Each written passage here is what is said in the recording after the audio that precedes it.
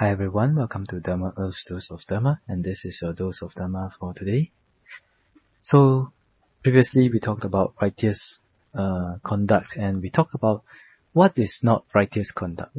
What is not righteous conduct? That is the 10 ways of unwholesome karma, which is the 10 types of unrighteous conduct, right? 3 types of unrighteous bodily conduct, 4 types of unrighteous verbal conduct, and also 3 types of unrighteous mental conduct. So now, I think we should go through what is Dhammacharya, what is righteous conduct.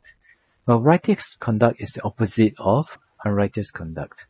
So for the body, righteous bodily conduct is the abstaining from killing, abstaining from stealing, and abstaining from sexual misconduct, which is also avoiding adultery, like that, or having intercourse with men and women who are protected by mother, father, under the law, or protected by their spouse, or those who are engaged. All right, and also following the 4 types of righteous verbal conduct, which is abstaining from false speech, abstaining from divisive or malicious speech, avoiding harsh speech, and also avoiding gossip, right? And then, what are the 3 types of righteous mental conduct? The 3 are: 1 tries to abandon greediness and craving for the wealth and properties of others, and also 1 abandons the ill will mind. He abides free from hatred and anger and enmity and revenge, and also to have a right view. Also.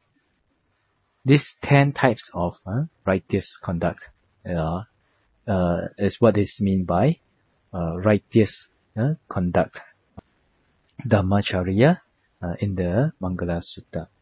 So, and because of following these 10 types of righteous conduct, then one, after death, after the dissolution of the body, then one is reborn in a heavenly world, in states of, not in states of deprivation.